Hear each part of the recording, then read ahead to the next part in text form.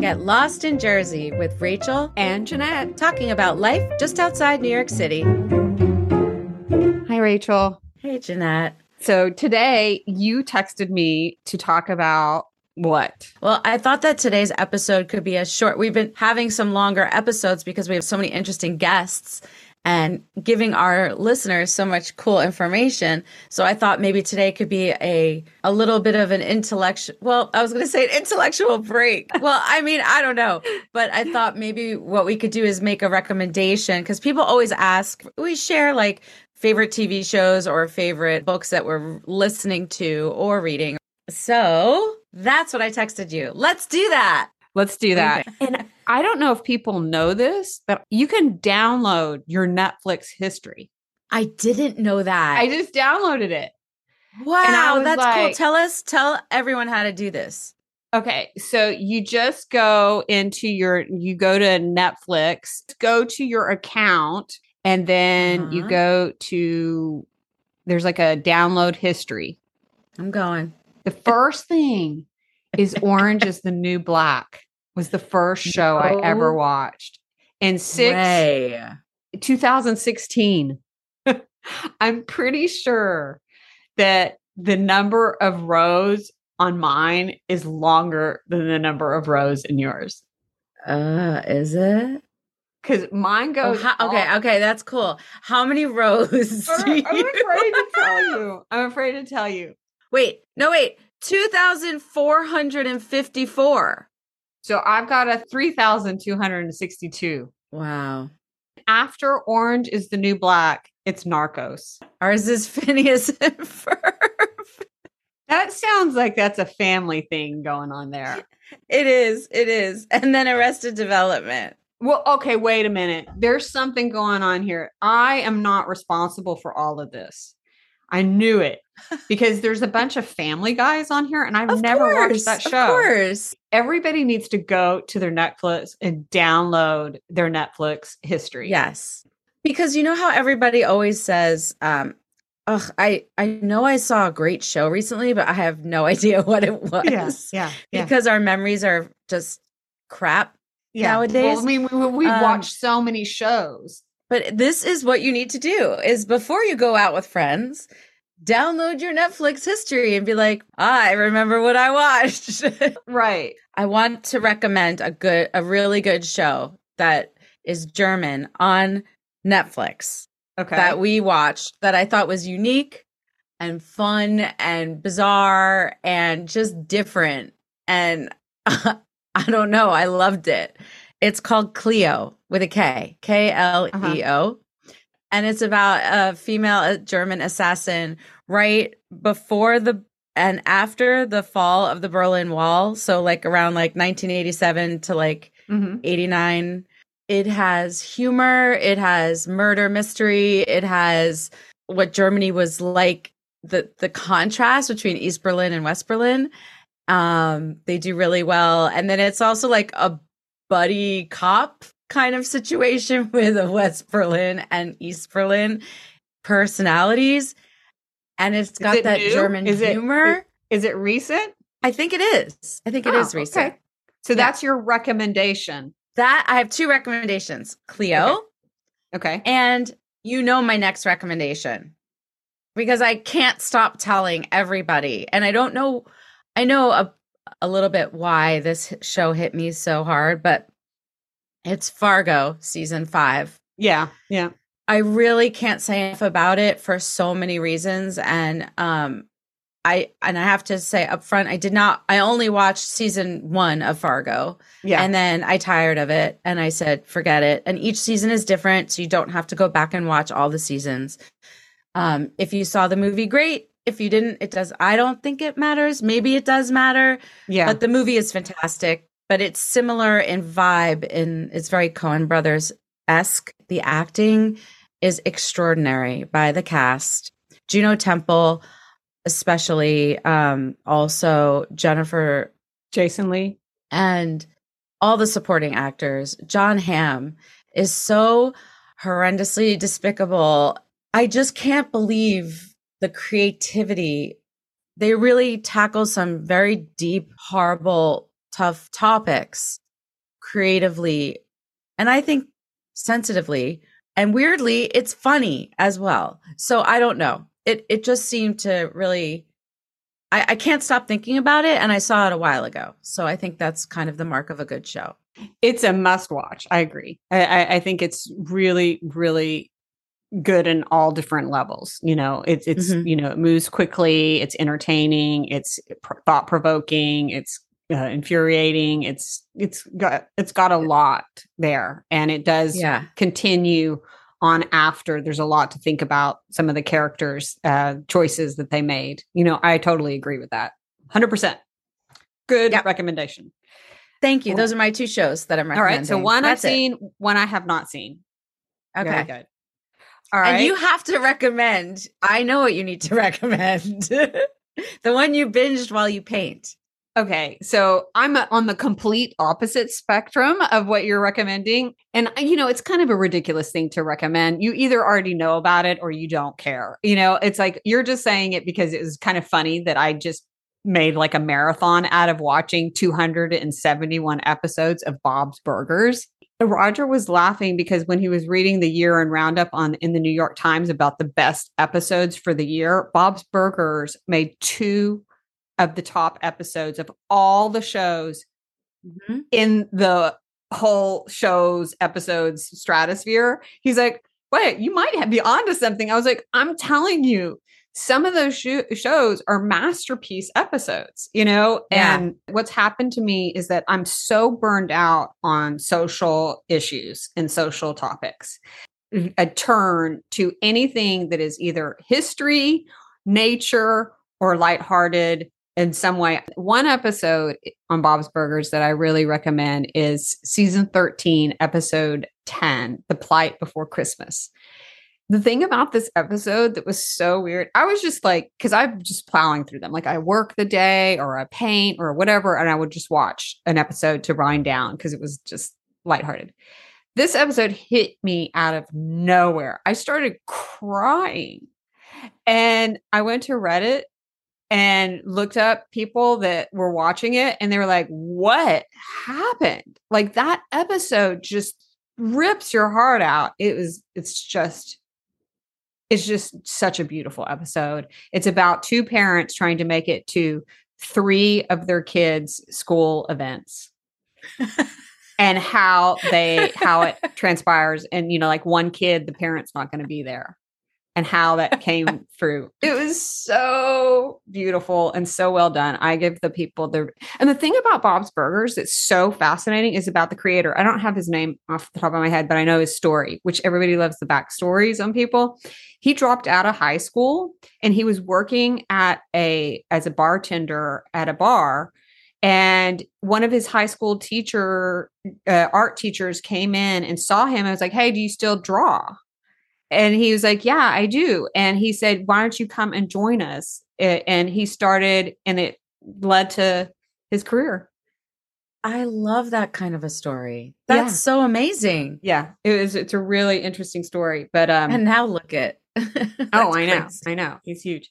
But so that was mine on the show. I don't other it's funny as well. I have another recommendation. Okay. It's Unexplained with William Shatner, season 4. Okay. What? Okay. That is not what I thought you were going to say. Okay. So you haven't even told me about that one. I have started binge watching it when I went to go see Milo in my son, in college, at college the other week. Season 4 came out. It is so good. It is Unexplained by William Shatner. Okay, well, it's the 4th season. I believe it's season 4. Okay, and I had seen a few while back, during COVID or whatever, where I was just like something to watch, and they're interesting. But this season 4 just knocks it out of the park. There's 22 episodes, and first, William Shatner is 92 years old. I mean, this guy, if this is the last thing he does, he knocks it out of the park. Okay, he narrates it, right? Like I mean, he's like the announcer. So he stands before, and he sits in front of a, big, huge screen, whatever. And like says, and it's unexplained, like he uses his William Shatner, like cadence. Voice. Yes. Like what's an example? So, for example, they'll talk about, so they get professors to come on and talk to you about what is the current evidence regarding the missing link, the Bermuda Triangle, and how, for example, there are these triangles all over the world, and what scientists believe is really going on, stuff like that. It's fascinating stuff. That's very cool. Okay, now for books. The Heaven and Earth Grocery Store by James McBride. I know everybody is talking about it. It's a bestseller. So Deacon King Kong, I read his other book that he was out with. This was such a great read. It was so engaging. And I just want to read, in the New York Times, there was a review by Danez Smith. The description, this part was exactly it.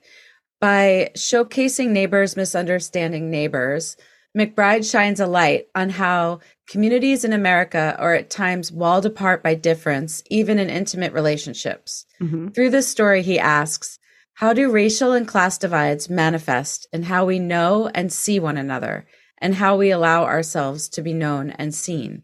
I feel like that was the best way to put it. Yeah. And he's such a brilliant writer because he wants you, even though you want to he starts with, you're finding bones and you want to find out the history of this town and what is going on. He makes you get sidetracked on purpose. Mm-hmm. So he'll frustrate you by saying, no, I'm going to introduce you to these characters now. But then you get invested in those extra characters. You keep and he takes you to those going in different directions. And you're really learning about the Jewish community, the Black community, and the white community all being forced to come together and meld in this one town that is outside Pittsburgh, and what's going on here, and how they're just constantly being forced and jammed together and having to deal with each other in all different ways. And you just see it is such a picture of America then and America now. And I just really appreciated how it's a book that is new. Yeah. But it's showing you, these issues that we have are constantly the same issues over and over again, just being exacerbated because of our own history. Yeah. But I loved it. I thought it was great. Yeah, I've been hearing about it, and I think that it's great that you give everybody the thumbs up that you also are completely taken with it. Yeah.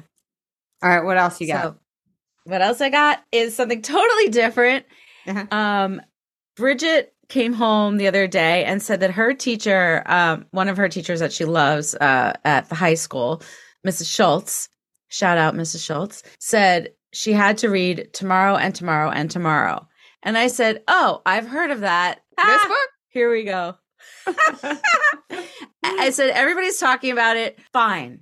I'm going to read it first before you, Bridget, because she's in the middle of this huge, epic, young adult fantasy sweeping thing that's like 7,000 pages. I'm like, I'll beat you to it. Yeah. And I said, but I don't video game. I don't like video games. I can't imagine reading a book about video games. It's going to bother me. So I already started with very low expectations. It's by Gabrielle Zevin.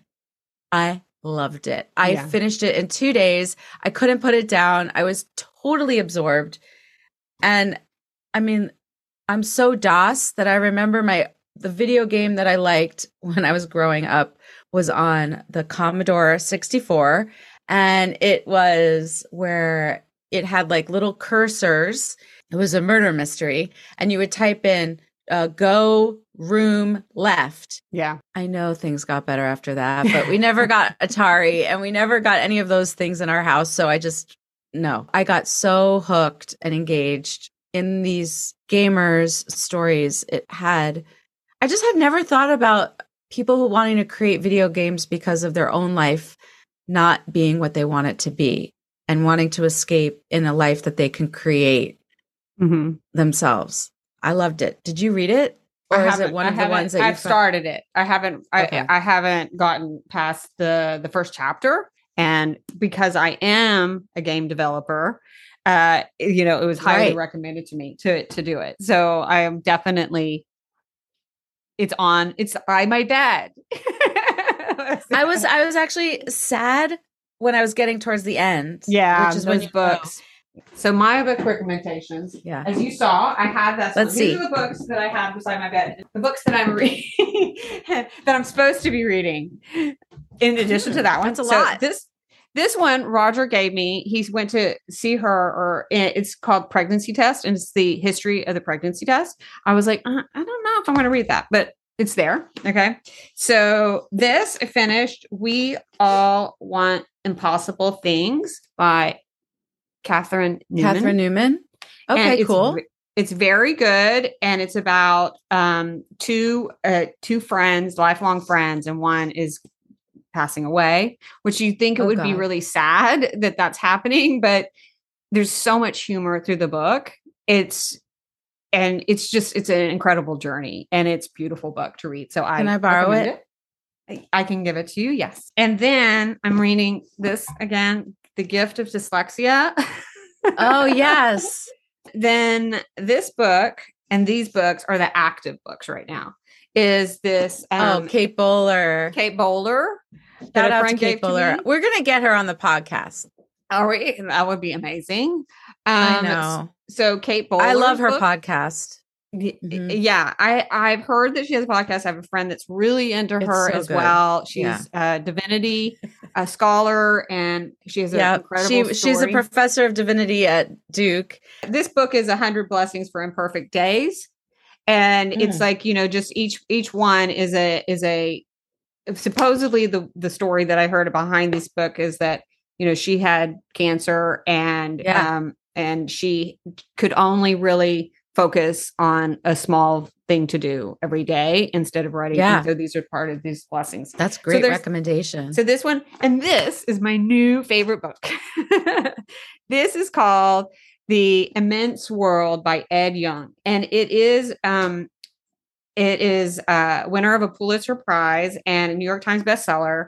And it's all of those things. It has all those accolades. And I was at the airport and I saw all these books that had lots of deep meaning. And this one that was just about nature, following in line with I don't want anything and that heavy. Cute, fuzzy monkey face. This really explains, how I like Unexplained, that show that I recommend, and this book. So the thing that I'm in a place where this book really and truly talks about our senses, and animal senses, and how we only know what our senses can pick up, and how every animal, every, entity has different senses that are doing things that we don't even know.